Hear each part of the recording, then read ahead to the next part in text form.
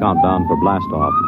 X minus 5, 4, 3, 2, X minus 1, fire.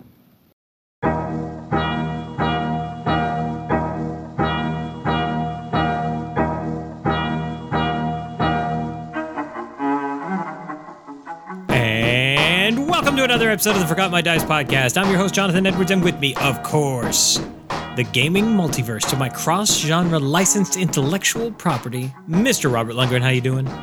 Hello. I'm doing good. As always, before we get started, a big old thank you to our patrons over at Patreon. You guys are helping us keep the lights on and making questionable life choices about what we watch. I had no questionable choices, man. I watched everything that was fantastic. So speak for yourself. However, Jonathan, happy National Gumdrop Day. Ooh, I don't mind a good gumdrop. Yeah, observed the day after Valentine's Day. February 15th, National Gumdrop Day, recognizes a favorite candy of many, the gumdrop.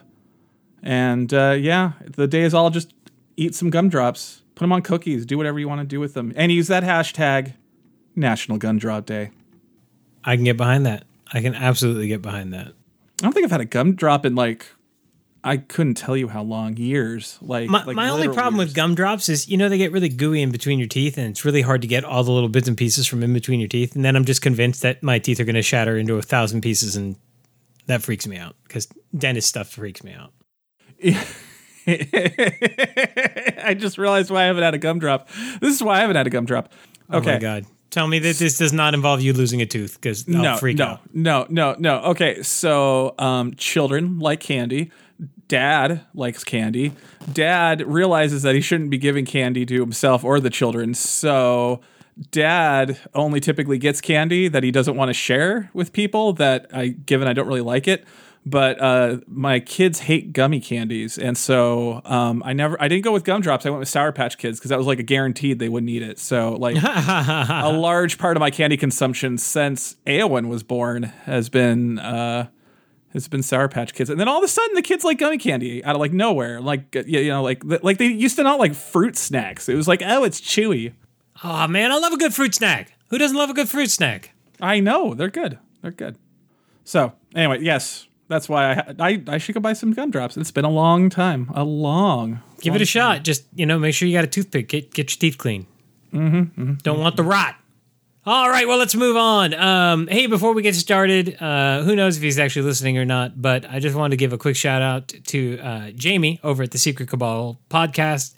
Posted recently that he is fighting cancer. And let me be the first to say, having had family members go through it, cancer. You're going to beat this thing and just hang in there. We love you. You do good things, and you're not done yet. So just kick cancer's ass and come back to us. Here. I don't know what to say to that.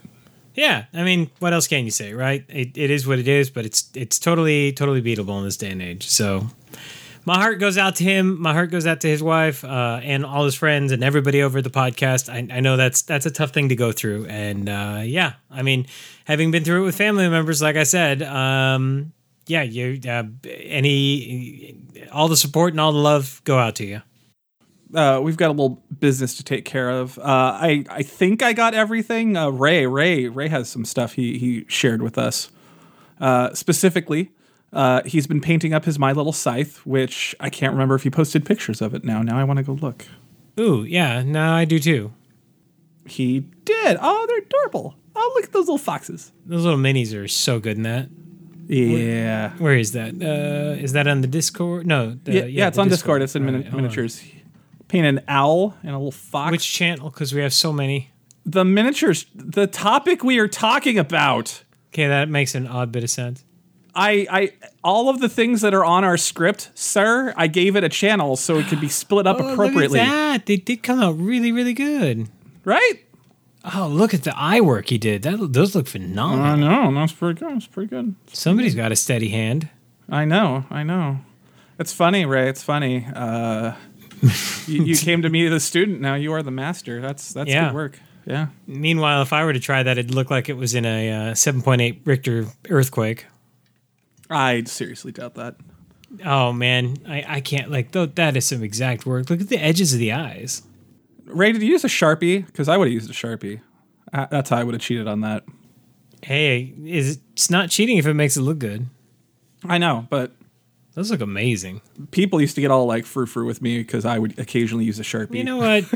Hell with them. Hell with them, I say. He also, we were talking about Stephen King stuff, and he was kind of curious about the book that the Shawshank Redemption and stuff was in. And I said, yeah. it's totally 4 Past Midnight. It's not 4 Past Midnight. It's a different book that I forgot the It's title of. Redemption of something or other. I can't Well, yeah, remember. Rita Hayworth and the Shawshank Rita Redemption. Hayworth and the But it's Shawshank a novella in another book. Like, Yeah. Stephen King has like a couple of books with novellas in them, and I gave him the wrong one. But he bought it on audio, and he actually said he's enjoying it. He's listening to 4 Past Midnight, which has The Langoliers, Secret Window, Secret Garden, The Library Policeman, and The Sundog. And so, yeah. Oh, The Langoliers. You're not running, you're scurrying. I just watched that not too long ago on I don't know, some streaming service, and man, Does it's it hold terrible. up better? Because like No. Balky. Oh my god, it's somehow worse. Okay, because Balky in it was really distracting, and I don't like it when people get typecast, but it was really hard not to think of him as Balky. No, I wasn't thinking of him as Balky. I was thinking about why he even had a job. Harsh. Wow. Yeah, well, it was that kind of bad. It was that. Hey, kind of Jonathan, can you tell me what you really think of his acting? bad. I mean, kind of rather shave my legs with a cheese grater than watch that movie again. It was that kind of good. You shave your legs? Not until now, but I'd rather do that than be forced to watch through it again. You know what? Sometimes I take I don't shave it because I get ingrown hairs, quite frankly. But when beach season hits, like my leg hair picks up sand like a mofo. I I know what you mean. I know what you mean. Yeah. So I do actually trim the leg hair to take less of the beach home and in the wheel well of my car. Yeah. I bet nobody knew that about me. There you go. I don't know what to say about that, but yeah. I don't know that there's anything to say about it other than I've been there. I understand what you're saying. It's a pain in the ass, and I too suffer from the thick, luxurious coat of leg hair. But I take care of mine. I condition it, give it a little bit of love, keep it nice and soft. Yeah, no, I just hit it with the beard trimmer, man. Just get it down to just a couple millimeters. It's nice. Oh man, I'd burn out an electric motor if I went at mine. Nice. Be better off with a weed whacker. He also watched The Wheel of Time, and man, I still haven't gotten through that. I haven't. I can't. It's not good. He gave it a real bad review. Oh God! Speaking of cheese graters on the soul, it's not great. I mean, they really botched the living daylights out of it.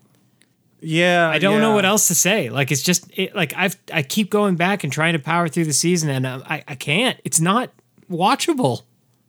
Oh, and he's reading Cytonic, the third book in Brandon Sanderson's Skyward trilogy, which I haven't.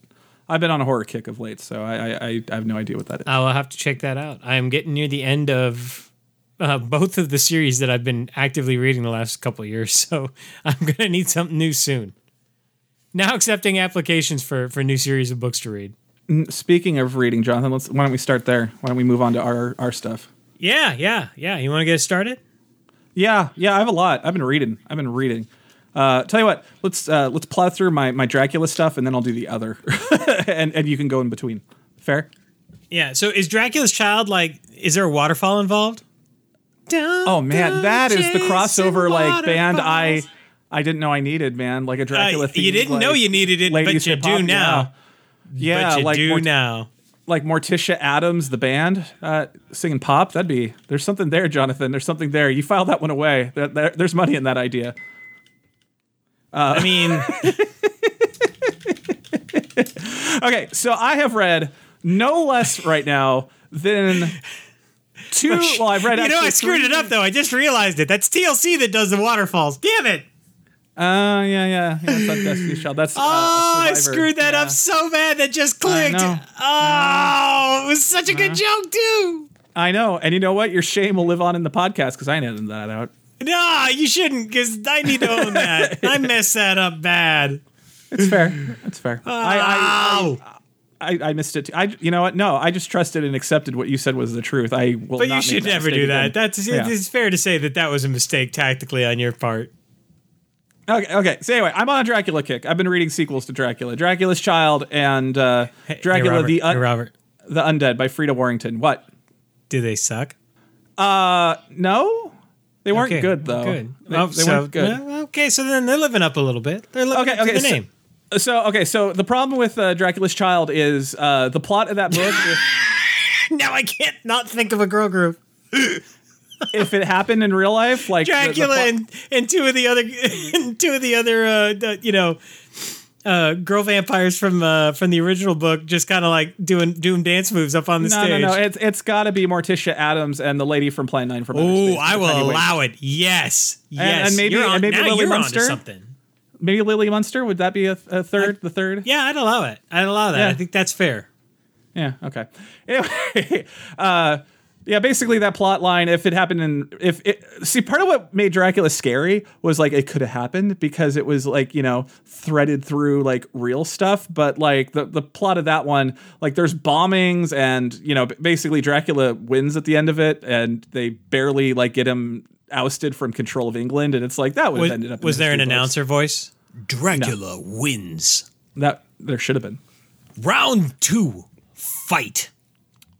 So then I moved on to Dracula the Undead, which is the third book I've read with that exact title, by Frida Warrington. Was he loving it?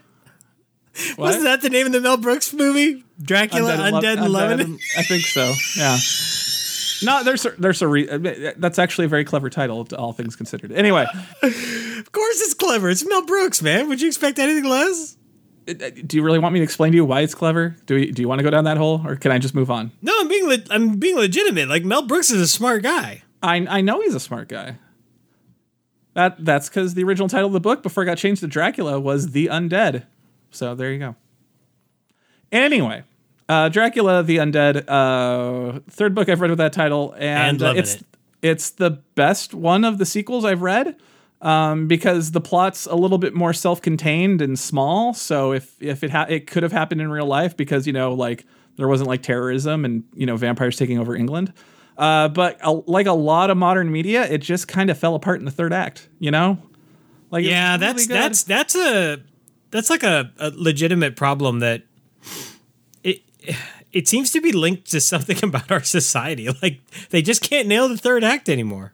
I know. It's weird. And J.J. Abrams. It's a shame too. It was going really good up until then. And having read now several sequels to Dracula, I think I figured out what the weak link is in all of the sequels of Dracula. Dracula shouldn't be in them because he's the part that gets effed up. Like there needs to be a plot that somehow involves the Harkers, because it always involves the Harkers, but doesn't involve Dracula. And I don't know how you do that and make it interesting, but that's the problem. I've got this really weird Dukes of Hazzard crossover in my head now. No, them Harker boys.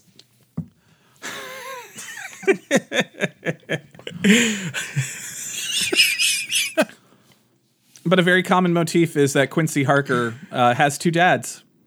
Because, he's got the Dracula mojo and Jonathan's mojo in him. So, and Mina's. So he has three parents.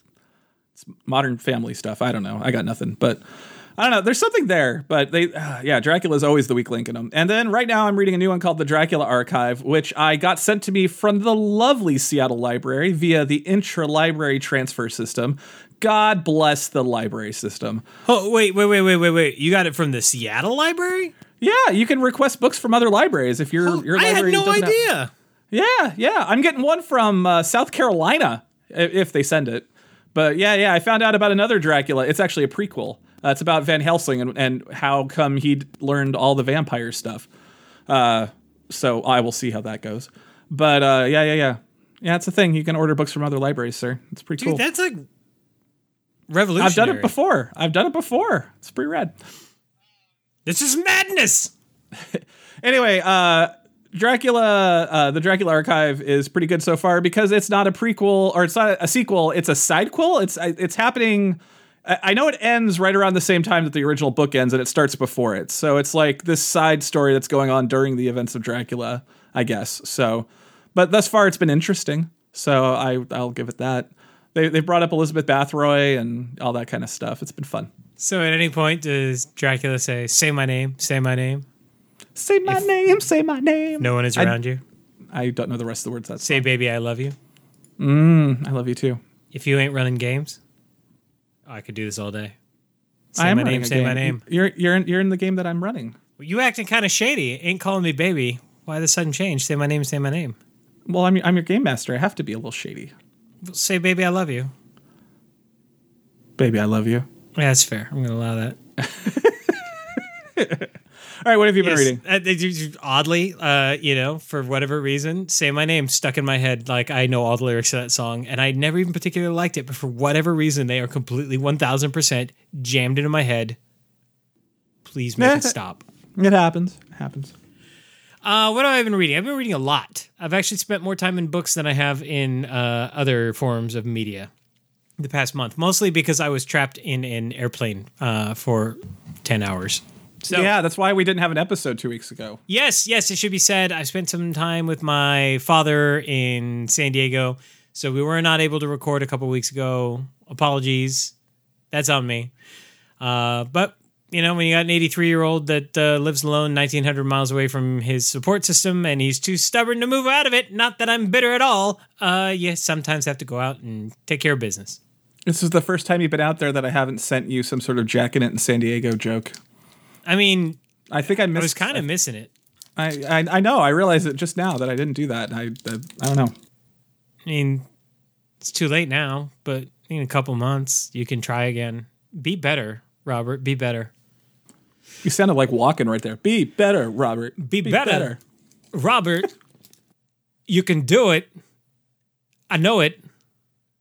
Yeah. Your books are your books. It's time for Reading Corner with Chris. You're on the air. I'm on the air.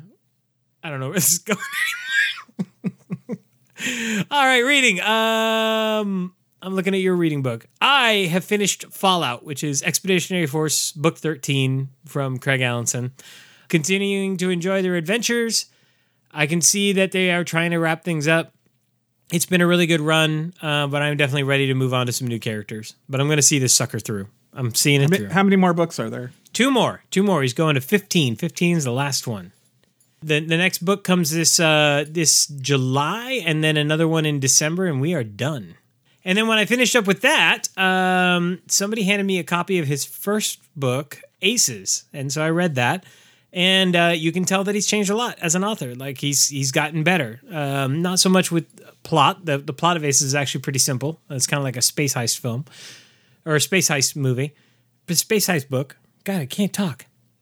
No, like descriptions and stuff like that, and dialogue just feels much more natural in the newer stuff. You can tell he's just gotten a lot more comfortable. It's kind of interesting to go back to one of the older works and see how he's changed as an author. Nice. And then I picked up, because I've been overdue, because this came out in December, but I just had a couple books ahead of it in the pile, Leviathan Falls, which is the final book of the Expanse series, Book 9. I'm really shocked about that. Really? Why? Well, no, just that they ended it. Like, they were making all the money off the Expanse. And hey, I don't know. 9 books is a good run, man. I know, Hit TV I know. show that's actually really well put together and dramatic. Yeah, I'm down. Like I don't know. Maybe end it on your terms. Don't end it when you've held the note too long. I respect. Maybe that. it speaks to my cynical nature that I'm impressed that artists have integrity instead of just chasing the dollar. Yeah, no, they're doing a good job. I'm about, I don't know, maybe an eighth of the way through the book, and I'm curious to see how they wrap up these lives, because it's interesting. I've been with these same characters for 9 books and a total of, like, I think at this point it's at least 40 years, and that's kind of like, that's a long time in a book. So it's neat. It's exciting. Yeah, so that's where we sit there. That's my books. All right, I got two more. Oh, wow, more? Yeah, so since we took that break, I realized I hadn't read like a role-playing game in ages, so I reread my copy of the Trinity. Oh, I got a new role-playing game in the mail the other day. Remind me to tell you about it. Oh, what was that? Temples and Tombs, that Indiana Jones role-playing game. Nice. Anyway, okay. So Trinity Continuum. It's a good game, and there's something in it that I wish somebody had figured out ages ago, but I really like it. Like, one of the conceits of the Trinity Continuum is they really lean into that word continuum, and so they like back in the 90s, a lot of intellectual property worlds in the role-playing space, like there was this real sense of there was like an official canon and an official world, and there was sort of this like sense that like you should do that. And I like the Trinity thing because they really lean into the whole idea that there's a multiverse and everybody's game is part of that multiverse, and so the multiverse can be different, and that's fine. And then a lot of the game mechanics for characters, the reason that the baseline characters that aren't like superheroes or whatever have like kind of special powers is that they have the ability to sort of like, you know, grab bits of alternate timelines that are good for them and jam them into theirs. And so that's luck in that system is it's not luck. It's basically the supernatural ability to affect timelines. And I'm like, that's cute, but I don't know. I just going with the whole notion that, you know, there is a multiverse out there. I'm like, oh man, somebody should have come up with that years ago. But it's a very like, you know, now thing with the Marvel movies and all that. You know what I mean? Yeah. I don't know. I dug it. And then last but not least, Jonathan, I read Crash Override by Zoe Quinn. Okay. Zoe Quinn? Zoe Quinn. I think it's Zoe. I mean, Z-O-E. I don't know how she pronounces it, to be honest with you. No, she said Zoe. She said Zoe in an interview I saw. She's going gender neutral. Okay. They're going gender neutral these days. Okay. So in the interview I saw with them, it was pronounced Zoe. So I think it's Zoe. Okay. There was no correction issued, so I'm going to stick with that. Okay, fair enough. It's rough, man. It's a rough read. It's a really rough read. And not because it's not very well written and very engaging. It's rough because, wow, like the world needs to change. Yeah, no, I'd agree. When you see it all wrapped up like that and you realize how big of an explosion that had on the internet when it occurred, like you just realize how broken stuff is. It's like, be better. World, be better. You're better than this. Yeah, no, I'd agree. Yeah, no, that all of that stuff happened at a really, really weird point in my life. I don't know. I was very enmeshed in the internet culture of the time, and like seeing that from the ground level, it was like, yeah. Like I saw all of that in bits and pieces everywhere. It's it hasn't gotten any better. The only reason I feel like it's gotten better is I've actively removed myself from that culture. To be honest with you. I have too, and I guess I just figured the entire world would, but it's sad to say that it's still happening. Don't use Facebook; it's a disease. Yeah, I'm kind of right on the edge of deactivating my account at any given moment. The problem is it's the primary method of communication with a lot of family members. I know it sucks. It's terrible, but you know, it's tough when a technology becomes that ubiquitous. It's Yeah, and it's run by people who just don't give enough, you know. Yeah. Because of the light genocide that they've been involved in. You know. Yeah, you're not wrong. Yeah. I miss the great days of social media when Tom from MySpace was my buddy, and like that was the whole thing, is everybody's your buddy. Yeah. If you want to know more, read about Facebook and Myanmar. There you go. I'll leave it there. It's depressing, and I don't want to go into it. Yeah, we shouldn't. Positive podcast. Needless to say, know that there's a dark side to the internet. Mm-hmm. All right, well, rolling right along.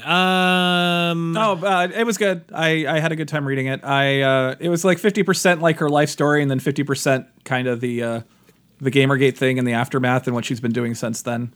Sorry, what they've been doing since then. And I don't know. It was. It was an interesting portrait of a person's life and how they handled a really crappy situation with grace and with fortitude. Like I like them that they started off the Crash Override Foundation to like help people out who got online abused and all that. But it was really funny. Like the big secret that was in that book, I guess spoiler alert if you want to read it, is that the social media companies and all that are complicit because they don't care. And I'm like, duh. I don't know, maybe because that book was written in 2017, so maybe that message has really cemented itself. And that was I guess it has, just based on the amount of time Zuckerberg has had to go testify in front of Congress these days and all that. Like, I don't know. I guess people are getting wise to that. Thank God. Thank God. Social media is awful. I mean, I'm on Twitter, and Twitter's awful too because Twitter incentivizes you to have Twitter, really strong Reddit. opinions about nonsense. Yeah, it's all become a real negative cesspool. There's no other way to put it. Yeah, and you could curate it to be better. Like I've been doing a lot of Reddit lately, but the stupid thing about the algorithm is like it wants to keep you engaged, and the best way to keep you engaged is to piss you off. And so that's what it tries to do. It creates an echo chamber, and that's how extremism is born. I'm just saying. Yeah. That's how we end up with an insurrection at the Capitol. Not that that's happened anytime recently. We're truckers in Ottawa. All right. Well, moving right along. Positive podcast, Robert. Hey. Talking about the real world is not negative, sir. I know, but it makes me feel not great. Well, maybe you should not feel great. Expletive, maybe you all should not feel great. Expletive. Anyway. All right, let's go to RPGs. We continue to play Dracula Dossier, some Night's Black Agents. So good. Yeah, I'm having a good time.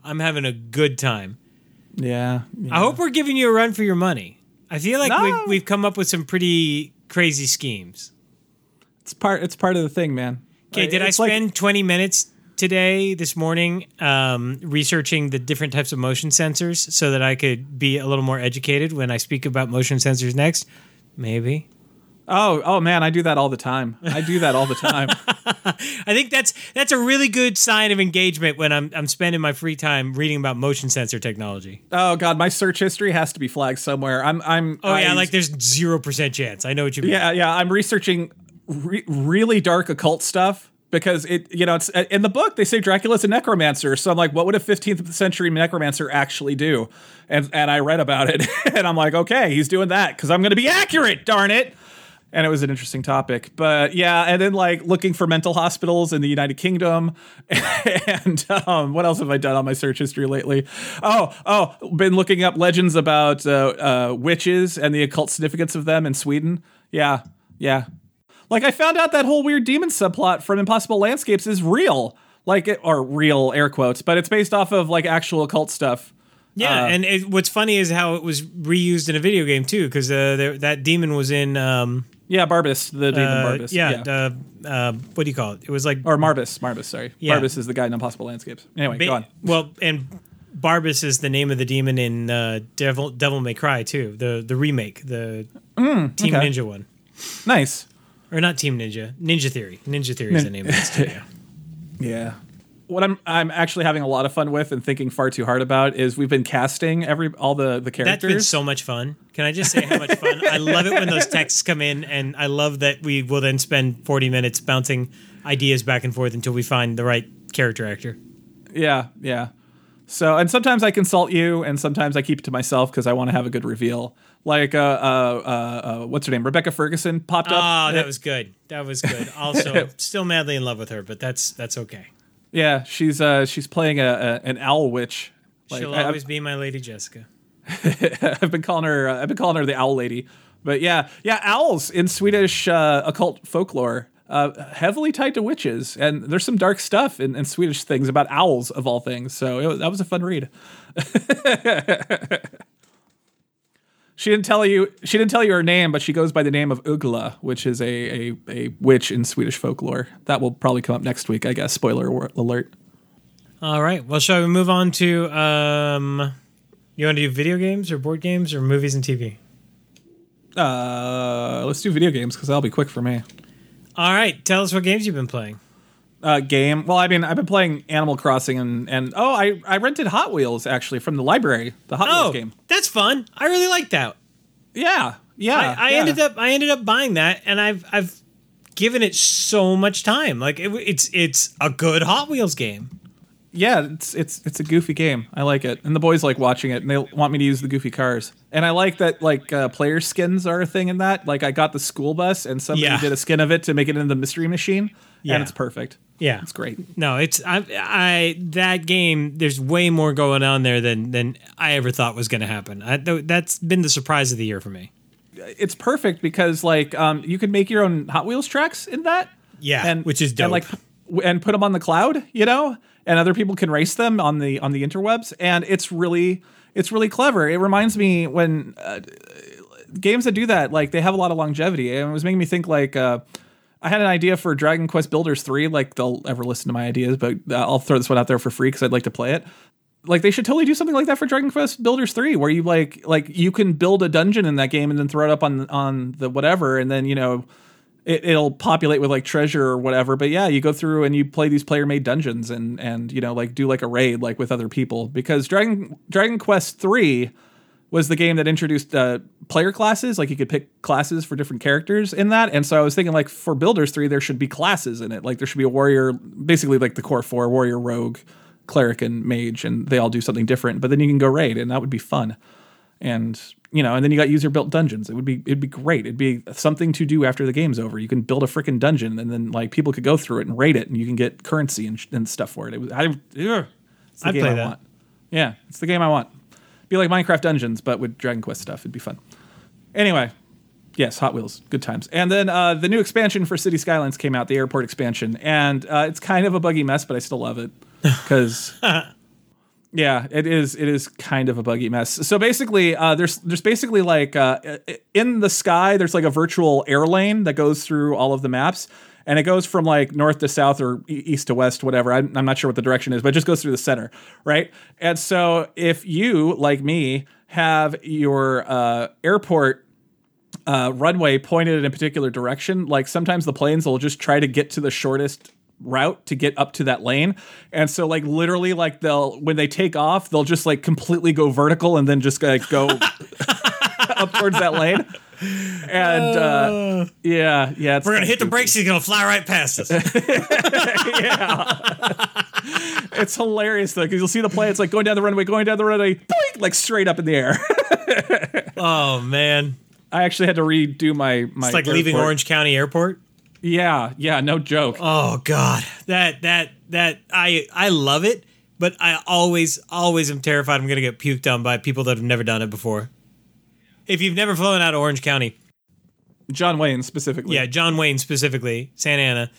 The rich folks that live at the end of the runway and knew that there was an airport there, but still decided to buy there, then complained and got a bunch of laws passed about noise ordinance for the aircraft that leave. And so this noise ordinance requires airlines to sit at the end of the runway, throttle up to 100% on their engines, pop the brakes so that they go shooting down the runway like they're trying to replicate an aircraft carrier. They pop off the runway and then do a max power for what is it? It's like a 65, 75 degree climb. Yeah. Until they hit 2,000 feet, and then they cut the throttles and coast, and you go 0G for a moment. It's insanity. All to make people that bought homes at the end of a runway and then complained about noise happy. It boggles my mind. And if you've never done it before, like I used to fly out of there all the time. I find it kind of fun, but I also know what's going on. I can also clearly see how that would be terrifying to people that have never flown before. I remember once I went out of Santa Ana and this lady grabs my arm like halfway through the climb, and she's just grabbing onto me, random stranger, for dear life. And I look at her, I'm like, it's fine. But the compartment syndrome I'm going to have on my crushed arm here is probably not fine. I might lose the arm. Yeah, it's a thing. All right, so what have you been playing? What have I been playing? Not a ton on the video game front. Again, I've been traveling. So, if you're not aware, Horizon Zero Dawn's I need a sequel. I own comes that. I got out it really cheap. Real cheap. The sequel comes out in like 2 weeks, so I'm finally getting around to finishing it. I'm dedicated to it. I'm not playing anything else until I'm done with it. That is my main focus. Hopefully, just this week. Then Resident Evil 7. I never got a chance to play it for whatever reason. I've owned it for quite some time. I got it super cheap too.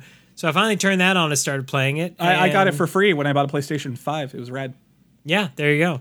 I am interested enough to keep going, but not much has happened yet. But I also just started. And I continue to play Halo. Probably too much. And because I was traveling, I took one of my Switches with me, and we were playing a lot of Mario Kart 8. Well, by we, I mean me, because I was alone, which was really weird. I don't know why I said we. But yeah, I've been playing a lot of Mario Kart 8 on the Switch. Game. And That's a damn good game.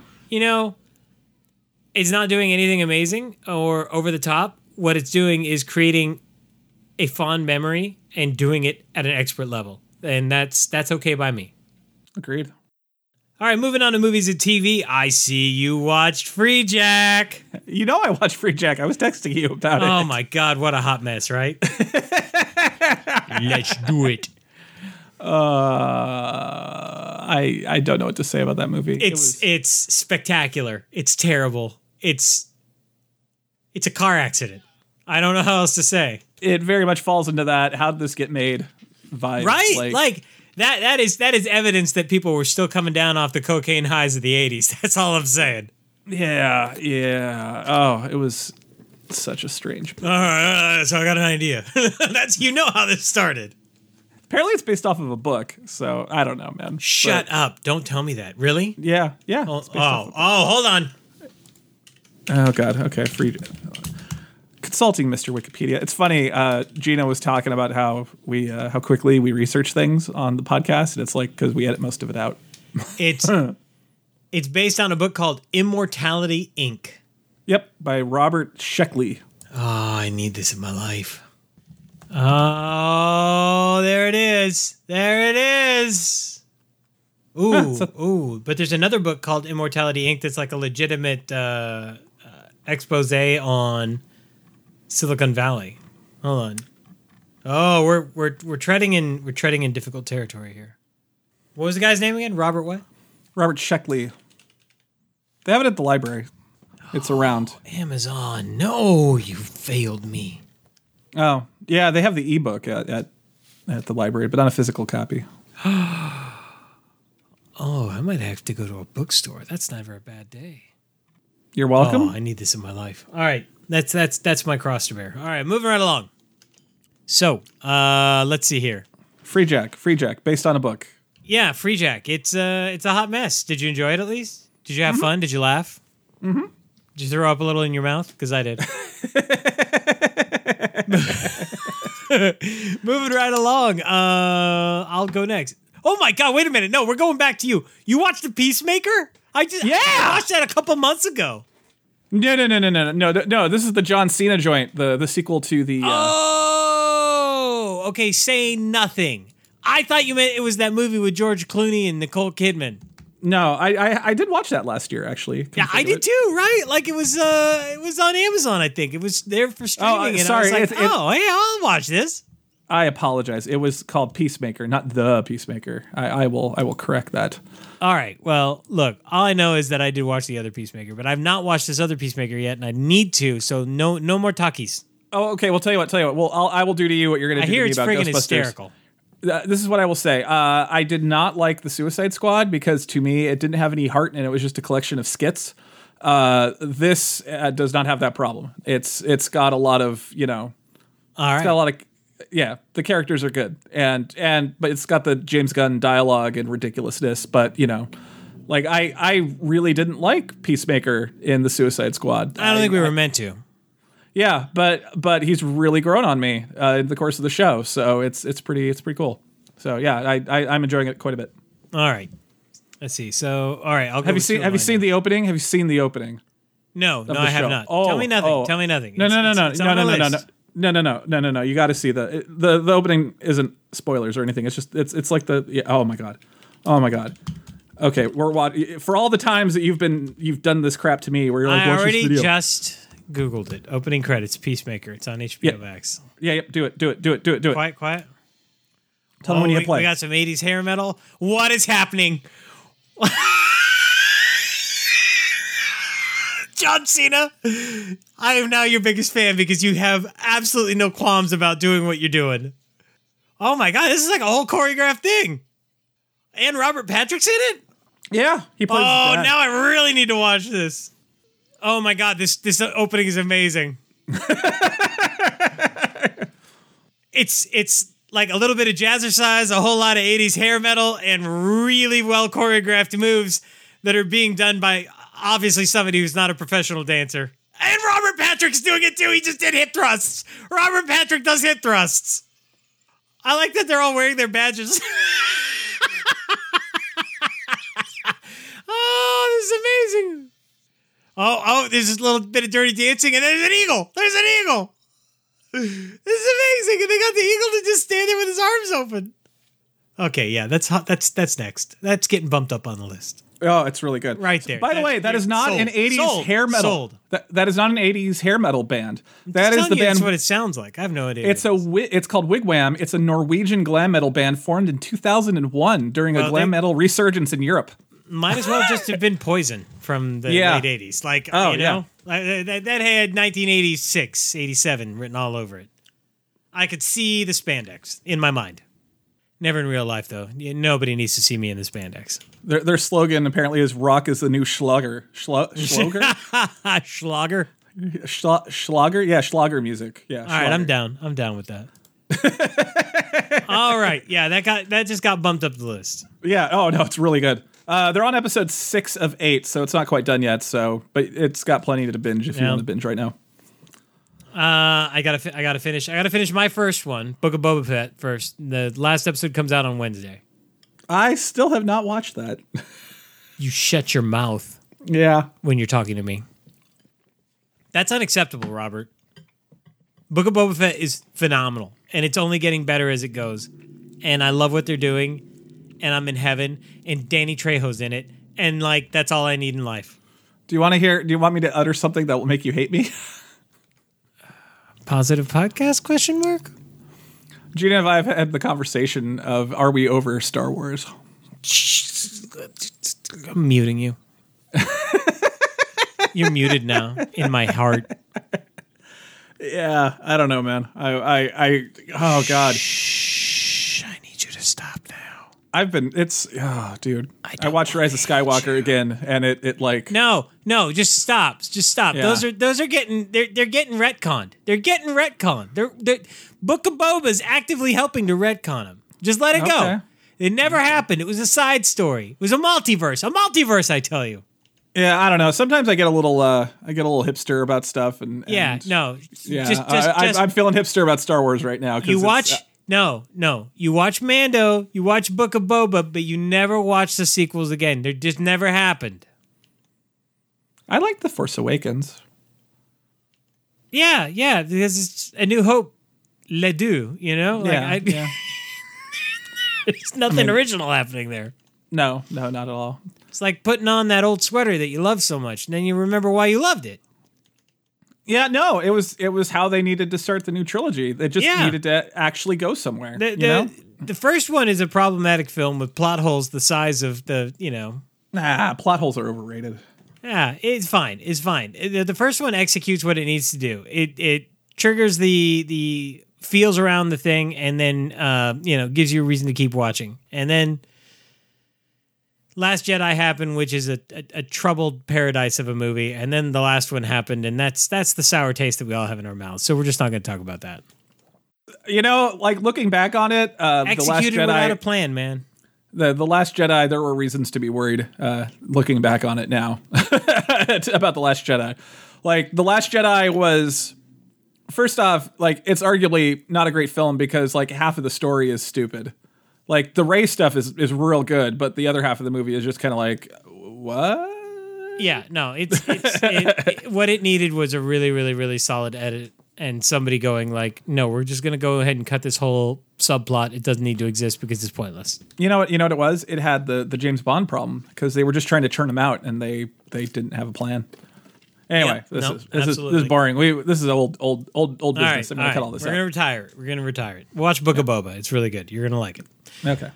Or you're not, and I'll cry a little bit. That's fine. Moving right along. I watched Free Guy. I have been very curious about that movie. It's enjoyable, and I walked away with it with a smile, but I also can't call it life-changing. It was just a good, fun movie. It's fine. It's a summer Speaking movie. of Ryan Reynolds, I forgot. I watched a movie with the Ryan Reynolds. Which one? The Proposal, because Betty White was in it. We were having the Betty White, rest in peace. Oh, that's good. I actually enjoyed The Proposal a lot. That's a really funny movie. Yeah. It was surprisingly good. And Betty White is an American treasure, and God, I miss her already. I do too. Rest in peace, Betty. Yeah. Yeah. Time for that Golden Girls marathon. Thank you for being a friend. You know what? We should watch some Golden Girls online together. I mean, travel around the world and back again. I was watching some clips on Netflix, and I can say, like, it's funny. How do I know that song? Funny. Holy crap, I could sing that entire theme song. How do I know that song? Why is it that I know the vast majority of 80s sitcom and, evening show themes? True. Like, we all sat around the TV. They're lodged in our heads forever. Yeah. Why is it I can sit here and go na na na na na na na na na na na da da da da da, and you know exactly what I'm doing. I have no idea what you're doing. You communist. I don't know what you're singing. You're just going da da da da da da da. I'm like, what the hell are you doing? That's the way it goes. What is it? What is the song? I'm not hearing it because your delivery is terrible. It's not my strength. I'll send it to you. I'll send it to you in the phone. All right. So that's 3 of mine. So your turn. Dracula Netflix 2020. Talk to me. Oh, God. Yeah? Oh, God. Like, oh, God, yes? Or, oh, God, no. No. So speaking of things that flail and fall apart in the third act, oh, my God. Okay. So Stephen Moffat and his buddy who wrote Sherlock, which is telling you how that... Like, Dracula is like the condensed version of how that TV show Sherlock that they did went, where like the first episode or two was actually kind of all right, and then the tail end of it, you're like, oh my, no, don't do that, and yeah, same with his run on Doctor Who. Come to think of it, but yeah, it's a retelling of Dracula. And they changed some of the rules up and blah, blah, blah. And I don't really care about that. They gender flip Van Helsing. Van Helsing becomes like a battle nun, which I appreciate. I like a battle nun. Who doesn't like a battle nun? Yeah. The lady, and that's the real irritating part about it, is the casting in that is amazing. Like, the dude that got to play Dracula was real good. The lady who played Van Helsing was also real good. And they're kind of the main duo in the whole thing, but the other casting, Jonathan Harker was really good, and I can't think of any of the other actual main characters. Mark Gatiss, the guy who co-wrote it, he plays Renfield. He was pretty good. But yeah. But basically, do you care? It's been over a year. It came out in 2020. I mean, like, do I need to watch it? No. Okay, so spoiler alert. So it doesn't follow Dracula at all. They give Dracula the superpower to basically consume knowledge when he consumes people's blood. So that's how he learns English. He eats Jonathan, and as he eats Jonathan, he gains his mastery of the English language and English law. As one does. Which I didn't like that because I thought it took away from Dracula being like a smart villain, but whatever. And then the other thing they changed was when Dracula turns people into undead, they're more akin to zombies than they are to like vampires. Like, that's not necessary. Yeah. If a zombie eats enough people, they'll kind of switch to vampire mode, but otherwise they're just kind of shambling undead and rotting. And it sounds like bad. a Mighty Morphin Power Ranger. Switch to vampire mode. Go. Yeah. But then the what a twist is the entirety of the second episode takes place on the Demeter, whatever you want to call it. And at the end of it, Dracula, they blow up the ship because they know Dracula's on it. Right before they land in Whitby, and Dracula, right before that happens, hops in his coffin, and his coffin sinks. And then it cuts to the beach at Whitby, and Dracula comes stumbling up out of the water.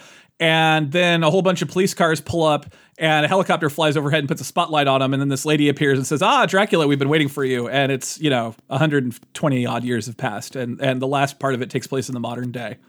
That could have been a good idea, but it just... It's so bad. I kind of want to watch it.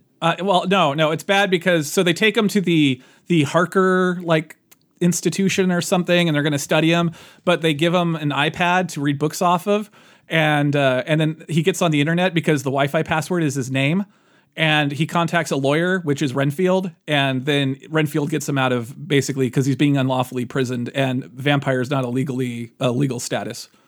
So they try and rendition him, and he makes it out.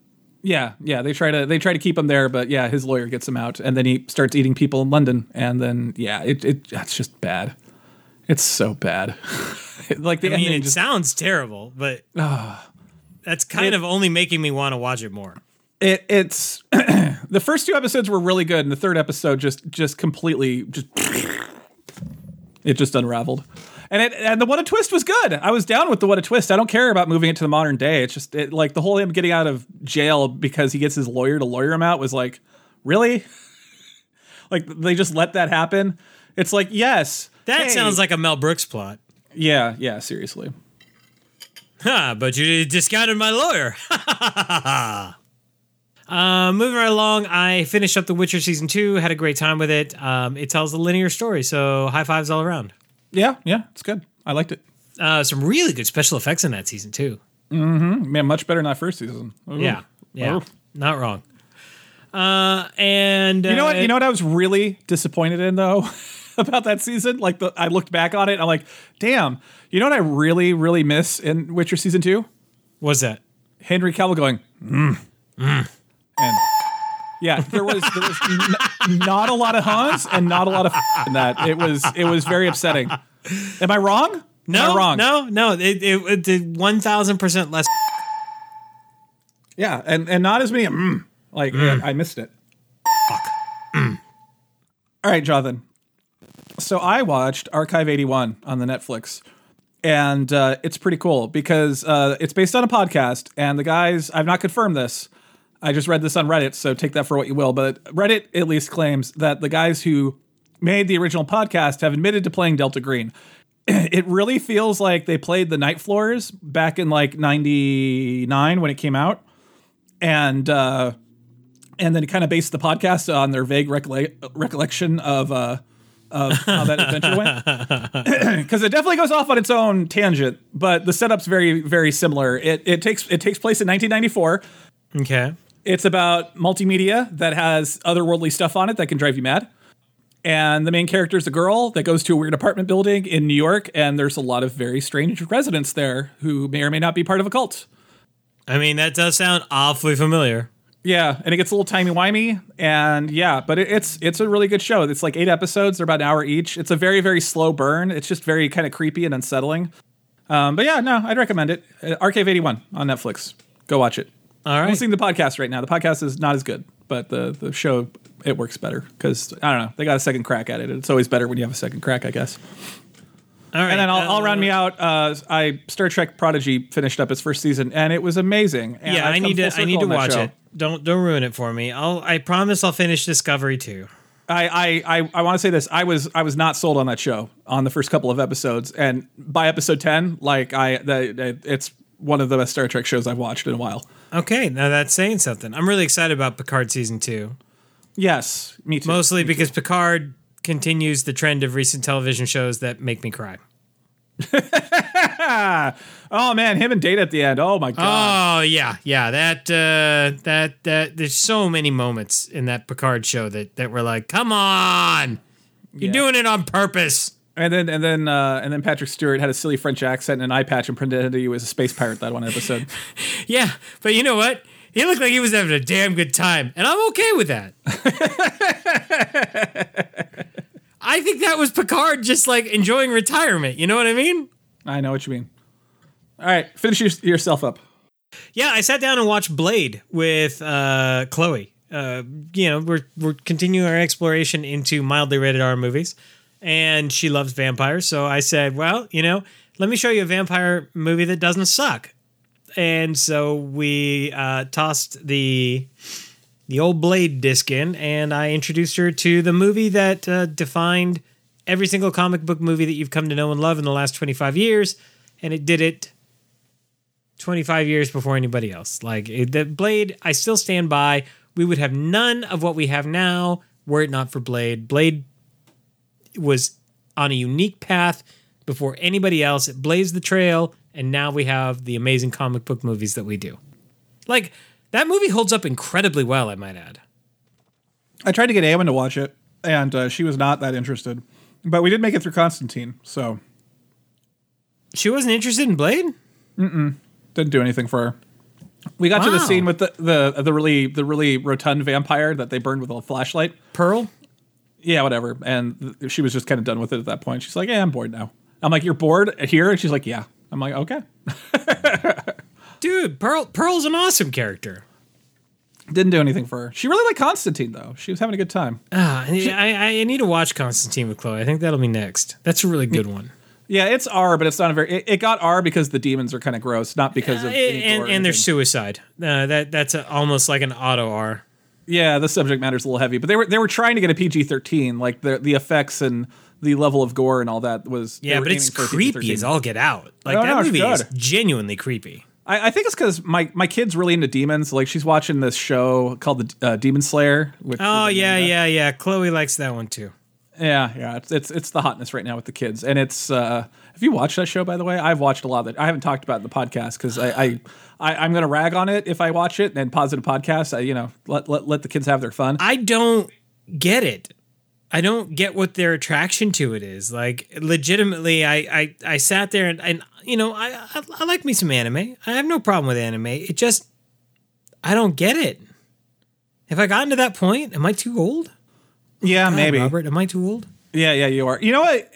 It's my daughter's at this really weird point in her life right now where she's watching a lot of multimedia at the moment, and she's watching the tropiest, like, been there, done that, like low-hanging fruit stuff, and she's like, "This story is amazing," and I'm like, "What the f are you smoking, woman? Like, really? This?" But it's like, I realize, like, she's just never seen it before or 50 times, and for her, it's I mean, hey, man, we watched Manimal, all right? Like, I get it. And I say that unironically. I think when you're a kid and you're just starting to discover things like plot devices, I think it leaves more of an impact, No, I agree. It's a really weird process to see her kind of starting her journey down, media stories and whatnot. And, thing like she's like, "How do you guess these plots?" And I'm like, "Because it's been done 50,000 times. Yeah. Like this is boring." And it's really neat. I know it's kind of interesting, like just watching her nascent viewership form, and I don't know, I'm having a good time with it. That's actually why I like Demon Slayer, because the more she loves it and the more she thinks the stuff that's like I've seen 50 billion times before, she gets impressed with it. Like I don't know, I'm like looking at it with fresh eyes, I guess. And I love it when the main character cries. Like if you took a shot every time that main character cried, you'd take 2 or 3 shots, but it'd still be fun. Yeah, it sounds like a Star Trek Discovery episode. Oh, yeah, I went. You know there what? again. You know what? There were at least 3 episodes, or 2 or 3 episodes this season that were not Discovery episodes because people ran, but nobody cried. It was weird. The funniest thing about that whole thing is just like that's super J.J. Abrams. That's like the whole Alias thing all over again. I never watched Alias. Look, at the time, it was unique and interesting and new. It's not those things anymore. And No. a lot of things have done it a whole lot better. Yeah. Well, I watched the pilot with the kid one night. I don't think we'll keep watching it, but it was interesting. It was interesting. Anyway, let's wrap this up. We've been recording forever. Yeah. I think that's it for movies and TV. All right, do board games quick, and then we're out. All right. I have nothing. Board games, nothing really new. A lot of old stuff. The kids are really into Marvel United, so we routinely are getting it out, and we continue to play it. Now I'm really excited about my X-Men Kickstarter. I'm really glad that I decided to back that, because we're getting mileage out of Marvel United. Nice. Dune Imperium hit the table again, because the new expansion came out.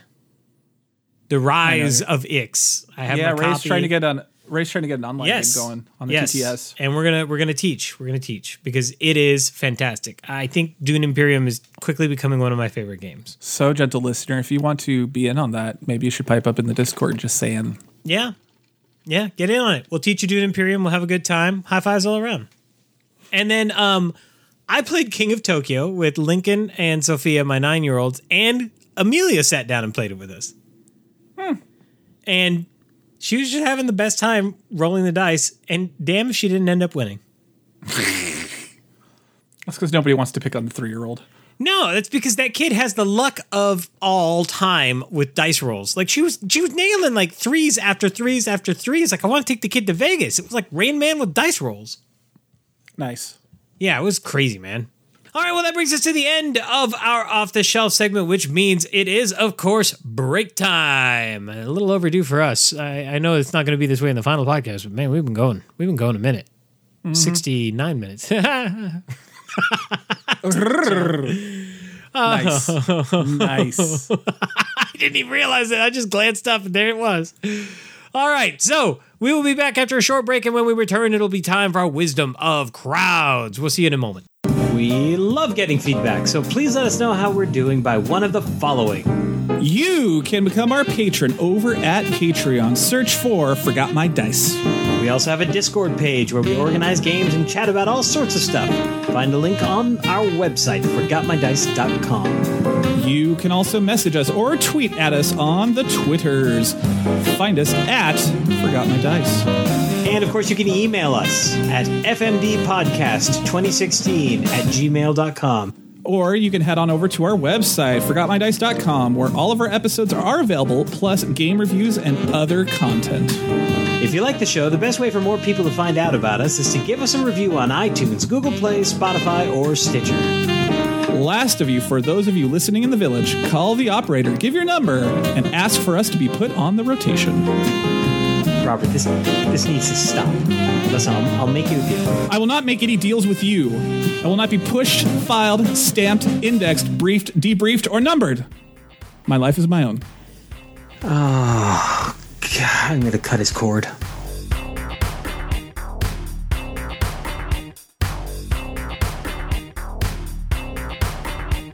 And welcome back to the Wisdom of Crowd segment. This is, of course, our bi-weekly tabletop news segment where we talk about all the wonderful things that are happening in the tabletop industry. And it's kind of neat because we actually have some news this week. I know. Imagine that. Which is not something that we can say every week lately. No. Thanks, holidays. Well, it's been a month and there's still not a ton. No, not really. But it's enough for this episode. So let's kick it off with WizKids. They've got a new game coming out. It's called Free Radicals, designed by Nathan Wall. This is actually Nathan Wall's first design. And it is an asymmetrical Euro strategy game.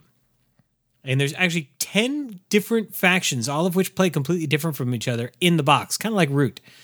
And it takes place, it's kind of like cyberpunk sci-fi, and you are playing as the inhabitants of Sphere City, as one of the factions that is in this science fiction dystopian universe. And yeah, it looks interesting. I'm excited about it. You can actually see it on the website, and it is due to be in stores in February of this year. Now is what I would say. Check your FLGS. The book that was part of the gift set that didn't come out in time for Christmas that Wizards released has a release date for a standalone. Mordenkainen's Tome of Foes comes out May 17th of this year. Wow. I imagine that a lot of that is probably just shipping. I have no idea. Probably. Yeah. I do want to throw in here, I know it's a positive podcast, but the cynic in me would point out that when 3.5 came out, Wizards spent the next 2 years reprinting a ton of stuff to 3.5. And Mordenkainen's Tome of Foes is just kind of a best of Mordenkainen's Monsters of the Multiverse and Volo's Guide to Monsters, or whatever those two books were, just kind of condensed into one thing. So yeah, I don't know how I feel about that book yet. Well, Funko Games is doing another licensed property. I know you're surprised when I say that. But this one... So surprised. This one has me interested. In 2022, we have the 40th anniversary of a beloved film from our childhood, Robert. Do you know what that is? No. There's a bicycle and somebody's got a phone home. Pee-wee's Big Adventure? There's no phoning home in Pee-wee's Big Adventure. Who phones home, Robert? He calls from the Alamo. Who phones home, Robert? The stars at night are big and bright. Deep in the heart of Texas. I don't know how else to set up an E.T. reference. You really f***ed me on this, Robert. I had to make you work for it, and you failed, Jonathan. We could have mined some comedy gold out of me being stupid, but no, you just had to call me on it. I knew it was E.T. I wasn't going to give it to you. I wasn't going to let you have it. You had to work for it, and you failed. Well, it is the failed. 40th anniversary of the beloved film, E.T., the extraterrestrial, and we are now getting a board game, the Light Years from Home board game, from the wonderful people over at Funko. They are going to have us take the roles of Elliot, Gertie, Mike, and Greg as they are cruising around town on their bikes, as they do, trying to avoid the federal agents, which still, that scene with the guy with the keys still creeps me out to this day. I'm not going to lie. And they're trying to build a communication device so that E.T. can, in fact, phone home. So, we're going to get miniatures on bikes with baskets, and that makes me want to buy it just so that I have minis for when I play kids on bikes. Gen Con announced, although I think it's over by now because this was something I had for last episode, but Gen Con has announced that you can get your pronouns of your choice put onto your badge if you signed up by... Oh, the deadline is June 11th, so it has not passed. That's nice. There you go. There you go. Yeah. You know, But yeah. it's such an easy way to push inclusivity. Really, there's no excuse for anybody to not do it at this point. Yeah. I mean, it's a printer card. Like, do the right thing with it. Apparently it's a bubble, so you've got 6 choices. You can leave it blank. You can set it to ask me my pronouns. You can do he, him, she, her, they, them, he, she, they. And over on NWorld, you cannot put comments on that article because, quote, article is not open for replies because obviously, end quote. Yeah, I'm okay with that. Yeah. Just heading off that internet at the pass. Whoa, what was and my that? daughter, that was my daughter screaming at a game. Oh, that's fair. You know what's funny? That You know happens what's here funny? a lot. Sidetrack. Because my daughter watches a lot of people play video games on the internet and like commentating. Like that's how she thinks you play video games. So she just commentates herself while she's playing video games. It's really weird. Oh my God, my kids do that too. Yeah, it's weird. Yeah, it's a thing. Anyway, Well, hey, go on. You're next. We're getting another Undaunted game. You know how much you and I both enjoyed Undaunted, and we talked about it a lot. And there's the expansion, and then there's the North Africa campaign, and now we are getting Undaunted Stalingrad. It's the same team that did the original game, Trevor Benjamin and David Thompson. Artwork is also from the original artist, Roland McDonald, and it looks fabulous and wonderful and introduces a bunch of new units, and I couldn't be more stoked. I think Undaunted is one of the best tactical games to come out in the last 5 years, and it's something special. So the more Undaunted we get, the better. And our last story, Wizards of the Coast has a new president, Cynthia Williams. Over at Microsoft, Williams was the general manager and vice president of the gaming ecosystem commercial team and was heavily involved in Xbox growth. She's going to be taking over for the guy who used to run Wizards of the Coast, who became president of the company, of Hasbro as a whole, because... Yeah, I read about this. She is doing like the whole digital gaming division subsidiary of WotC. Yeah, well, that part's just all part of WotC, so she'll also be in charge of D&D and Magic and whatnot. So, but yeah, they're really pushing the WotC half of it. They opened up like a game studio or two in Austin, so yeah, that'll be interesting. Hey, Wizards! No more broken alliances. Yeah, No comment. that stings a little. You haven't tried Baldur's Gate 3 yet. My friend can't stop complaining about that game. No, I have not, and I hear nothing good, so I have been avoiding it. Yeah. Well, guess what, gang? That's the end of our news, which means it's something very exciting for us, something we haven't done in a while. We've had to pump the brakes on Mr. King because it's finally time, years later, for part 30 in our No Time to Bond series, where we are watching all of the 007 movies in order of their release.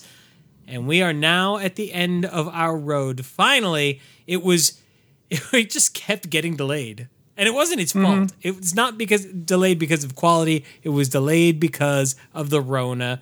No Time to Die is finally out, and you and I both watched it. Directed by Cary Fukunaga, which you will know from season 1 of True Detective. And let's chat. Made for a budget of $250 to $300 million. It made $774.2 million, which that's during COVID really time, ain't impressive bad. for the Rona, man. Yeah. And it was released on September 28th, 2021. Okay, Jonathan, I'm going to give you my elevator, my one sentence thing. This was probably the most frustrating Bond movie I've watched in a really, really long time. All right. Let me be the first to say. Oh, by the way, spoiler alert, because we're going to go down the hole in this one. Yeah, definitely. But let me just be the first to start this conversation out by saying they did Bond right. And they wished Bond goodbye in the best way possible. Agreed. Which is not to say that the rest of the movie didn't have issues. Okay, yeah, that's my problem with it. They did Bond right. And I think we really need to start there, because Positive Podcast, had they screwed that up, we'd be in a really bad place. Yeah, no, the Bond half of the story is probably some of the best Bond maybe we've seen ever. It has callbacks to all 29 previous movies or whatever there are. It has callbacks to everything in the Craig era. It has callbacks all the way back to Connery. Like, it's just this constant. Oddly, there's a lot of George Lazenby in this movie. Right? Like a ton. A ton. Like they played they had the music crew. The music cue from it. Yeah, no, they played it during the end credits. Yeah. Like, that's the end credits song. No, it's in the original score too. Yeah. It highlights their relationship. Yeah, no. Don't get me wrong. The Bond half is great. Bond is far from a spectator, because the last movie that had that problem really bad. Bond's not a spectator in his own film. He's largely very much a protagonist. He is 100% in control over his destiny from start to finish. This is another Skyfall where he's putting it together and he's taking ownership of what's happening around him. And he hangs out with Moneypenny and the new 007 and Q, and all of them are very competent. They don't do the thing where they're all idiots and he's the smartest guy in the room, because, again, if all of the people you're hanging out are stupid, it doesn't make you that much smarter than them if you're smarter than them. But all of them are really good at what they do, and so them respecting Bond is like, oh, Bond's pretty good at what he does then, because obviously these people who know what they're doing like him. So that was real good. Everything on the Bond end of it was real, real good. Yeah. And then we get to the villain, and the villain is the big problem. And Rami Malek is criminally misused in this movie. It's so underutilized. Bad. Yes. He's so good. Mm-hmm. I'm not saying his acting's bad. No. He's underutilized because he's so damn good in the role, but they don't utilize him. Like, they don't use him. It's like they forgot that Bond really works the best when he has a constant sparring with the villain. And he did that okay. What's weird about this movie is he essentially achieves what he wants by the middle of the second act. Yeah, and then he kind of gets lost. Yeah, and he achieves his mission in the middle of the second act. And then after that, he turns into like the most cliched and stupid Bond villain ever, because his plan after he does what he wants is like, oh, I guess I'll hold the world hostage and get a bunch of money? ? Like that's like they never really say what his plan is. He's just like, I've got this super MacGuffin, I'm going to use it maybe. Like at the end of the day, like that question of what happens when the villain wins, what do they do next? That's an interesting question to ask. Yeah, and they didn't go there at all. No, and the problem is that you can't ask that in the closing act of an era. That is a question that you ask in the middle of the era. Maybe. I don't know, but oh god. So his name's Lucifer Stoffen, and his story is Mr. White, the bad guy from the very, very first movie, who's Madeline's dad, killed his family, and so he decides to go kill Mr. White, but he finds Madeline and her mom, and he kills the mom, and then he's going to kill Madeline, and she falls through the ice, and he saves her instead. He saves her because he sees himself in her, and that's an important thing. That's an important aspect of his characterization. It's cool. The setup is friggin' fabulous. Yeah, again, it doesn't fall apart for him until the middle of the second act when he wins. The problem with him is, one, I don't know how old Madeline's supposed to be in that intro sequence. I'm guessing she looks tweenish to me. So like 12 at the highest would be my guess, but probably closer to 10 would be my guess, right? Yeah, I think so. Yeah, the Rami Malek and Leah Seydoux, they're 4 years apart. So if that's the case, Rami Malek would have been 14 or so, 14 to 16 when he went to kill her. And it did not look like that. Like Rami Malek in that case was miscast because they should have gotten somebody older to play the villain. Which or again, just keep the friggin' mask on him and you don't show him, and then that's fine. Yeah, but Rami Malek looks young, and it's also a problem. Yeah. Like they needed he looks again. much younger This is more. They needed to like rework the villain plot quite a bit because like it just parts of it didn't work. Like Rami Malek doesn't look our age, but he's our age. Yeah. I'm Rami He's Malek. from Torrance. I didn't know that. The cool thing is he wins. Like in the middle of the second act, he achieves his goal. Oh my god! And that's where you could have had that interesting moment. The question of what do I do now? Yeah, Supervillains and aren't supposed to win. They're supposed to die trying, and he wins. You know, I was thinking about it later. There was Bionic Eye, the henchman of this movie. If Rami Malek played not that guy, but that guy, like that, if he played the henchman, and then there was somebody else playing Staffen, and then he wins, and then like Rami Malek's character's like, we were totally going to hold the world hostage with these nanites. We should do that, and keeps pushing him to do that, and then ends up like taking over the villainous organization and whatnot. Maybe there could have been something there, but like, yeah, no, it just completely, the villain half completely fell apart after the second act, and it was really frustrating watching it because like the Bond half stuff was so good. It was so good. It's like almost criminally good. It's so good. Yeah. No, I love Bond's characterization because like one of the rarest things that happens in Bond movies happens where he runs into a child, and I don't think that's happened since Roger Moore, and Roger Moore was just kind of Roger Moore towards a child, you know, kind of a British ass. And I really like that Craig's Bond was like, because like the easy mode thing for him would be he doesn't like kids and he's kind of scared of them and doesn't know how to deal with them.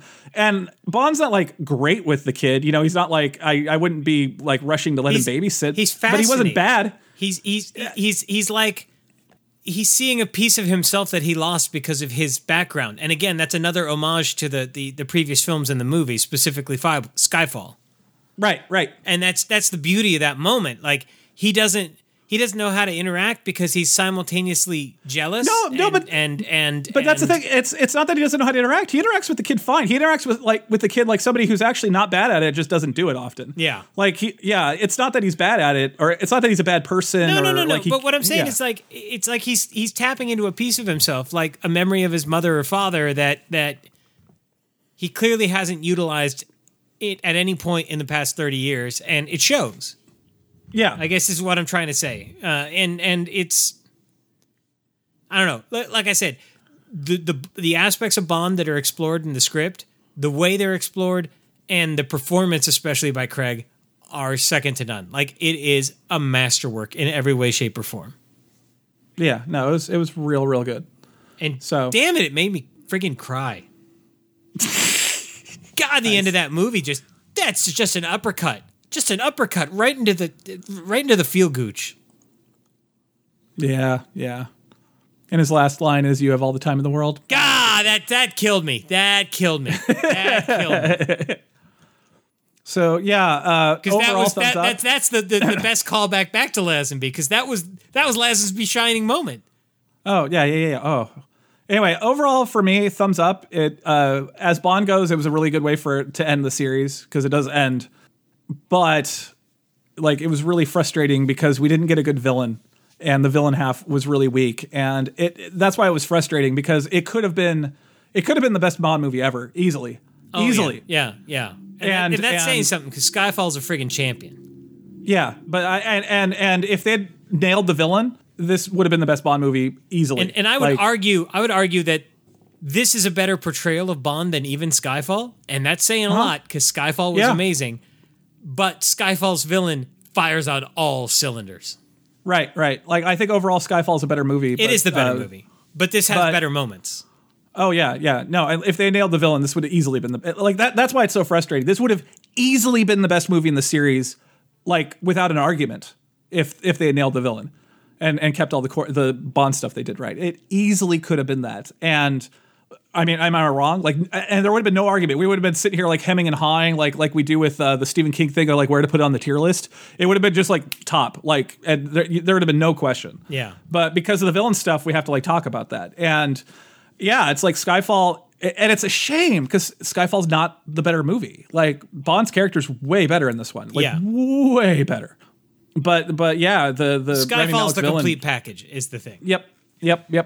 And that's why it's frustrating. And that's why this movie like kind of pissed me off because I was like, oh god, it was so like we've seen a lot of Bond movies where they're kind of grasping at something.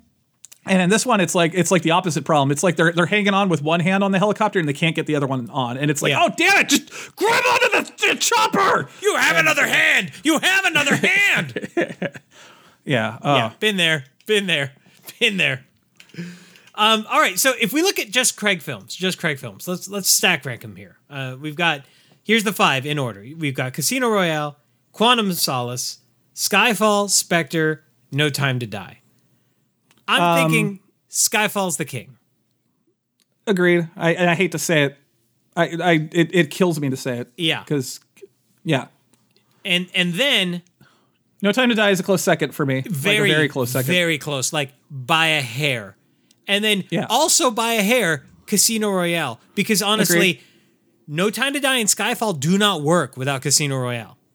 Right. And even Quantum of Solace is an important thread in this fabric. So I would Quantum of Solace is not a great movie, but I really like how Bond just they keep ordering him to go capture people and he can't like not kill them because he's just kind of new. And I found that funny. I just thought it's like there's a lot of characterization aspects in Quantum of Solace that are really, really good. and the Quantum of Solace, actually, I would argue that it does the most lifting of all the movies in the series because it lays down the foundations for all this character work that they do in Skyfall. Like, Quantum of Solace, in and of itself, is not the best Bond movie by any stretch of the imagination, but it sets up so many of the aspects that make Skyfall the number one. You know what, movie. though? I think Quantum of Solace, out of all the 25 films, would easily be in the top 10. With all of them. Yeah. No, but just looking at the Craig era. And I hate to say we're just telling you, like honestly, Craig era, the 4 movies we just mentioned, those would that might almost be the top 5 of every film. Yeah, no, I don't think you're wrong there. I don't think you're wrong, and not just because casual misogyny has left us. Yeah, but because the previous movies were not just products of their time, but also products of a certain genre that did not necessarily believe in exploring character. Yeah, well, and even Goldfinger, which is a good film, but it has that Bond problem where he's just a passenger. No, absolutely. Goldfinger's running that show, and he's just kind of there. So. I would actually still go on to say that Goldfinger is probably in the top 3 villains of Bond's all time. Yeah. Anyway, because he is in control. But Spectre is terrible. Spectre's last. Spectre has some really friggin' great moments, but it doesn't come together. Nope. I'm really glad that they went and made this movie and didn't let Craig end on Spectre, because you know what? Craig deserved better because he is a truly modern Bond. And I'll end our No Time to Bond segment personally just by saying, Daniel Craig, you're a gift, and you gave us all an amazing revitalization of a character that, in all good positive thought, that probably should have ended with Pierce Brosnan, and you grabbed Bond and you made him relevant again. And, bless you for that. Well done. You know what? Oh, man. I threw my voice out screaming. Daniel Craig earned his spot as a national treasure when he did the Foghorn Leghorn accent in Knives Out. That was so good. So good. They're filming the sequel right now. I know. I'm so excited. They're doing 2 of them. They're filming 2 at once. That's good. I like it. I want to see his investigator again. I'll be honest with you. You see, there's a hole like a donut. It's got a hole, you see. He was amazing in that movie. Like, absolutely amazing. Yeah. All right. So it sounds like we're in agreement. It's Skyfall, No Time to Die, Casino Royale, Quantum Solace, and then finally Spectre. That's the Craig era. But the funniest part is none of them work without the other movies. Yeah, but Spectre, if you just wanted to read the Wikipedia synopsis and jump to No Time to Die, I wouldn't blame you. You're okay. Yeah. You're okay. Even though there are some really good stunts in it, but yeah, you're not. I'm not saying they're not, but yeah, it's that movie's a slog. It's like, oh God, why? All right, well, that brings us to the end. Finally, here we are at the end of the road, and until, of course, they revisit it. But that'll be a conversation for another day. It's been fun, Mr. Bond, but now it is time for us to go back to Mr. King. Which brings us, of course, to our Year in the Life segment. That is when we take our way back looking glass and we look way back at what we were doing a year ago. And this is a double dip because we missed an episode. Forgot My Dice, episode 103 and 104. I want him to know that I know that he knows. And long live Kevin. What we were talking about. I haven't listened to him. We were talking about Wayfinders and Marvel Champions living card game. You know, Wayfinders has not had legs in my household, unfortunately, and I can't see myself going back to it at this point. Like, I went back and reread the rules. I was going to play something with a couple buddies, and I realized, I don't know. If I had it all to do again, I don't even think I would have featured it, unfortunately. Oh, wow. No, it's fine. It's fine. It does nothing wrong. It does nothing wrong. It just doesn't have legs. Speaking of last year, Jonathan, you know what we were doing last year? What's that? We were watching Quantum of Solace. Wow. And The Peacemaker, that came up. That must be, we did really watch it a year ago. Oh my gosh. Wow. That's funny. That's crazy. That's crazy. And you want to know what else we were doing? We started Delta Green. Lives? We started Delta Green Need to Know. That was when we started Impossible Landscapes. There you go. That was Living Our Best Lives. Mm-hmm. Now I just remember. I watched the Thomas Crown Affair because of A Long History of Nibbles. Oh man, that movie's it's spicy. Mm-hmm. It was good stuff. Yeah, no, that movie actually holds up really well. That's I would say that's a perfect example of John McTiernan just being an awesome director. Not an awesome human though. Apparently, went to prison. There you go. For tax evasion. Yeah. No, I thought his was spying on people.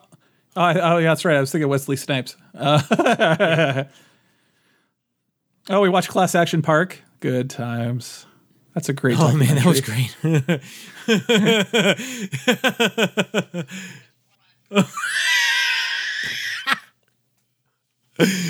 Oh, my God. Wow, the last movie John McTiernan directed was 2003's Basic, which was not a great movie. I didn't realize. I guess he's semi-retired at this point. Yeah. Shocker. Sometimes we talked about Tailspin, too. Good times. Oh, all right. That's good stuff right there. That's what we did a year ago, sir. Let's play us out. All right. Well, that brings us to the end of our Year in the Life segment, which, of course, means it's time for another break. And when we return, we are going to be diving deep into the weird and wonderful world of Unmatched. So we will see you in a moment. Do you have a tabletop, board game, miniature game, or RPG that you're going to release for retail? Or do you have an upcoming tabletop Kickstarter that you're about to launch? We would love to interview you for a future episode of the Forgot My Dice podcast. Send us an email to fmdpodcast2016@gmail.com to schedule an interview.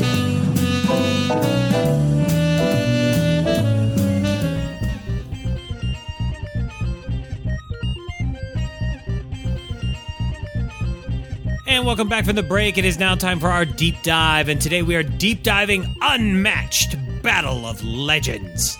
In battle, there are no equals. Unmatched is a highly asymmetrical miniature fighting game. Did I get the right thing? Yeah, man, that's absolutely true.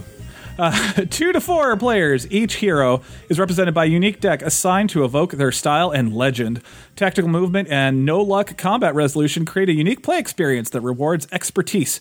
But just when you've mastered one set, new heroes arrive to provide all new matchups. Combat is resolved quickly by comparing attack and defense cards. However, each card's unique effects and simple but deep timing system lead to interesting decisions each time. The game also features an updated version of the line of sight systems from Tannhauser for ranged attacks and area of effects. The game includes a double-sided board with 2 different battlefields, pre-washed miniatures for each hero, and custom life trackers that's brought to life with the stunning artwork of Oliver Barrett and the combined design teams of Restoration Games and Mondo Games. All right, now, it needs to be said before we dive in, and we're about to dive in, that this is actually an older game. So back in 2002... Wait, Restoration Games restorationized That's not the right word. An old game? No way. Yes. They went back in time and they found a game called Star Wars Epic Duels. And Star Wars Epic Duels was a card game that you could do battle with different Star Wars characters. And it had some really interesting core mechanics. So they took it and they reimagined it without the Star Wars, and they reimagined it into Unmatched, which takes characters from all over the place. Oh my God, I remember Star Wars Epic Duels. I used to sell that. Yes, well, now it's back. I never played it, but I heard good things. So the really neat part about Unmatched is you can go to the store and you'll see dozens of different Unmatched sets, and you can grab any of them. You grab the one that makes you happy because that's the one that you can play with, and it's all just exquisitely balanced and can clip against any of the other sets. So you could do something as ridiculous as what my son and I did, which is the Raptors from Jurassic Park versus Bruce Lee, and that made me happy. I'll have you know that the Raptors ate Bruce Lee. I'm sorry in advance, but I'm not sorry. Yeah, it looks like they've got Little Red Riding Hood and Buffy. Yeah, there's literary characters. There's characters from movies and TV shows. There's just badass characters. It's amazing, the list of Unmatched stuff out there now. But the really amazing part is that everything that I've tried so far, and I've tried maybe 4 or 5 different characters, everything is exquisitely balanced. Because I think that the core engine of the game is exquisitely balanced. And that is where Unmatched really starts to sing. And what's awesome is it's super easy to teach. But it's really tough to master. Especially if you're going against somebody that you've never played against before. All right, well, how does it play, Jonathan? So you do get a playing board. And that board is going to kind of look a little bit different depending on which board you get. So if we were to use the Jurassic Park one as an example, you'll notice that the board is made up of a series of circles, and those circles are for the characters to move around in. All pretty standard so far. But the circles are all connected to each other by lines indicating what paths you can travel on. There are limited paths that you can travel on. You have to follow the connected routes. But what's particularly interesting is that when you look at the board, you'll notice that the circles have lots of different patterns on them. And each of those patterns is telling you what zone any given space belongs to. And some spaces might actually belong to 2, maybe even 3 different zones. And that really comes into play during gameplay. So you put this board down, and then you put your miniatures down in the spots where you're supposed to start, and then you play against each other. And play, it's strictly a two-player game. Play is very simple. You get 2 actions in a turn. And on your action, you can choose to maneuver, which is moving around the board. And every character is going to have a different move rate, a rate that they can move around. You're going to scheme, or you're going to attack. So let's talk about the first thing, maneuvering. The first thing you do on any given turn is you choose your first action.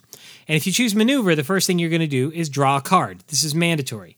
You have a deck of cards. Every deck is different, and it's going to be unique to the character that you're playing as. And the characters, by the way, don't necessarily mean that it's only a single character. For instance, if you play the Raptors from Jurassic Park, you actually get to play as a pack of 3 Raptors. And that's part of the asymmetry. Sometimes you're an individual, sometimes you're going to be a team of folks.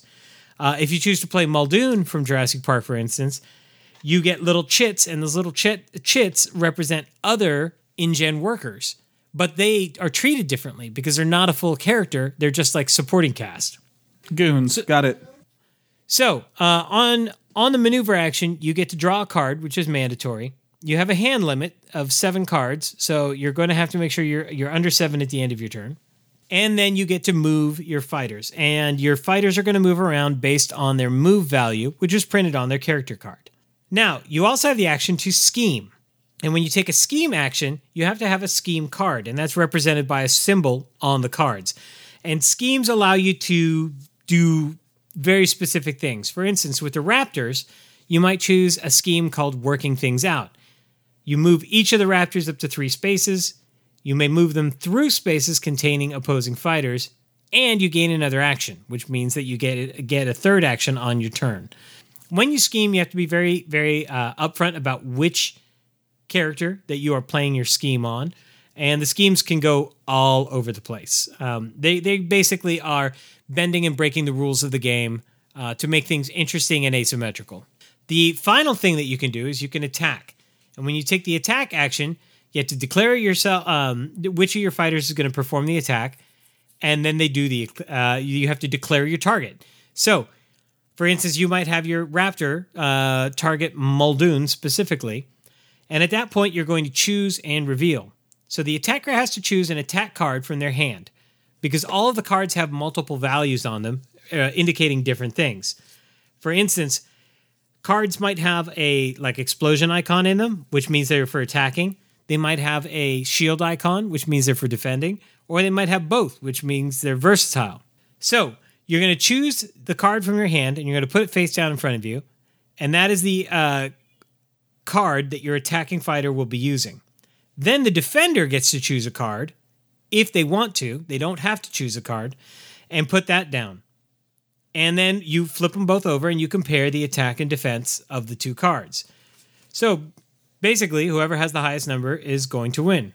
But here's the thing. All of the attack and defense cards have different triggers on them, different keywords.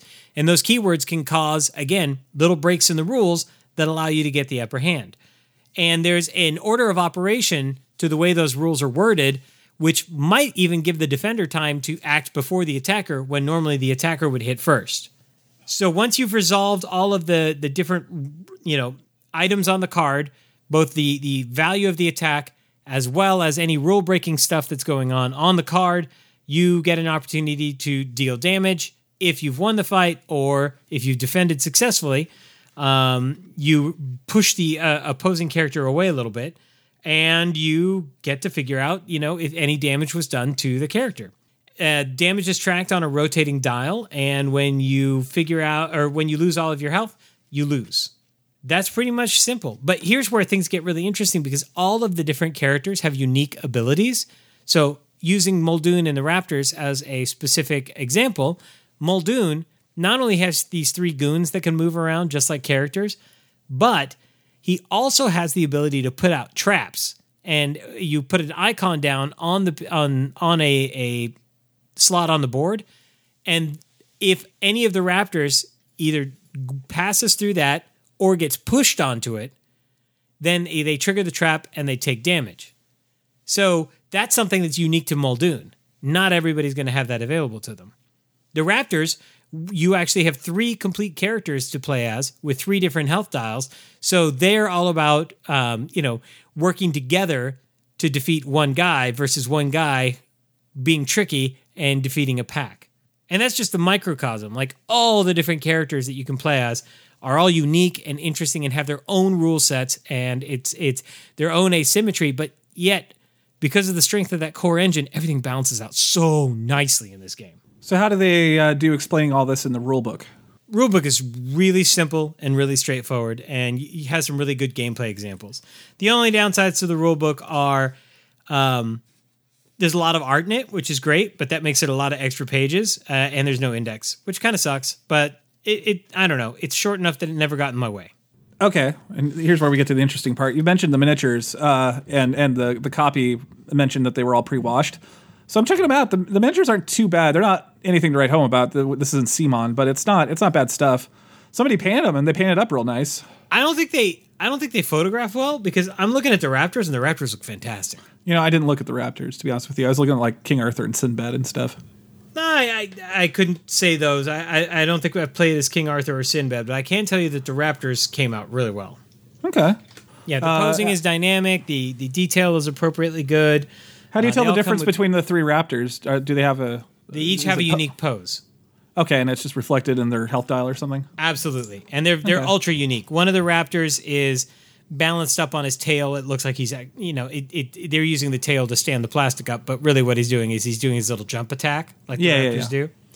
One of them is mouth closed, peeking over the shoulder, like they do when they pop around to get a better look at their surroundings. Yeah. And one of them has their mouth open like he's about to eat, Sam Jackson's face. And what about the board and all the other components and the health dials and stuff? How are they? Everything is beautiful. Everything is beautiful and constructed very nicely. The iconography on the boards is very simple and very straightforward. They do a really good job of differentiating between the designs on the different spaces.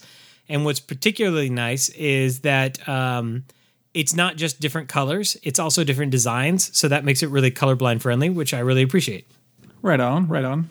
The cards themselves feature some gorgeous art. Like, one of the great things about Mondo working with Restoration is that Mondo brings their sense of graphic design, which if you've never looked at Mondo prints, you really should. They're beautiful. Yeah. It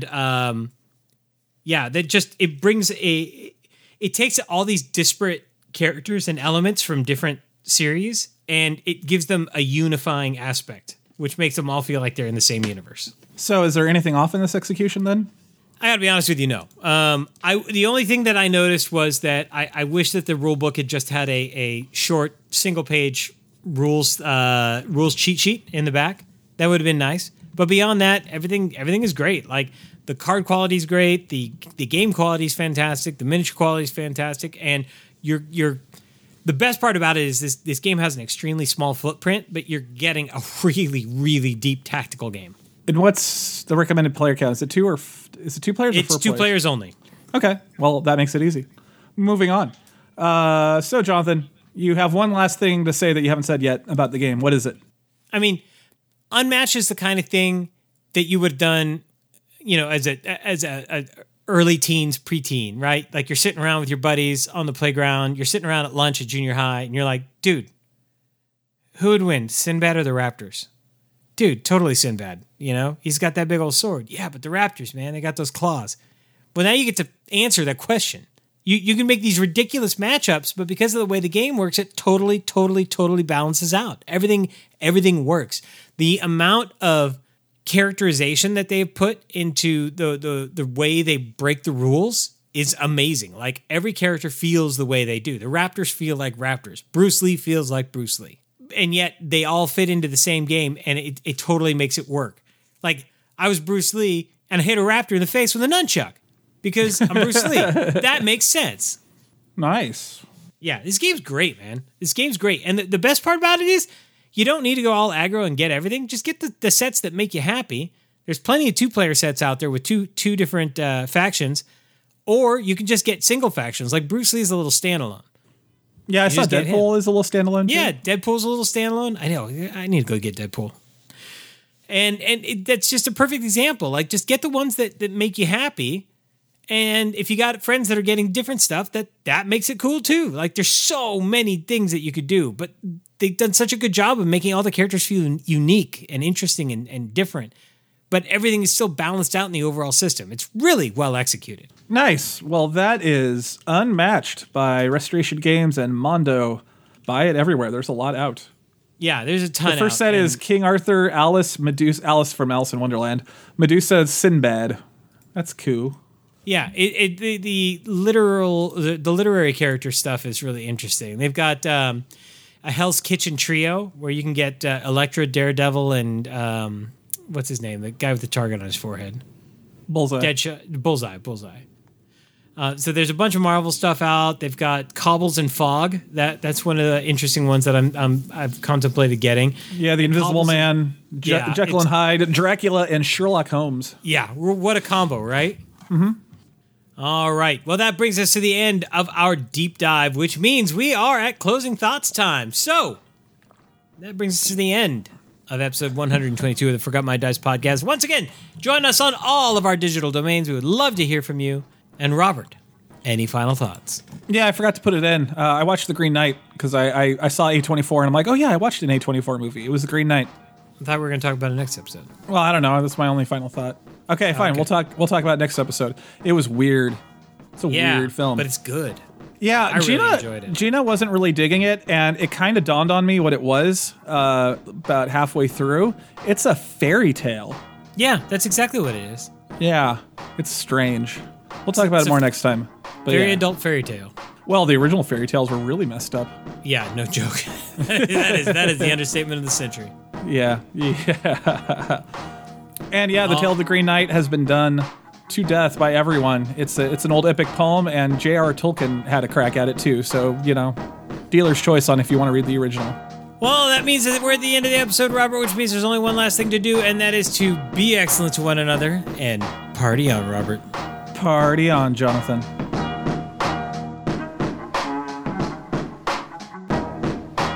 The music you heard in this podcast was introed by Eliphiel. Funding for the Forgot My Dice podcast was provided by our supporters on Patreon. Thank you.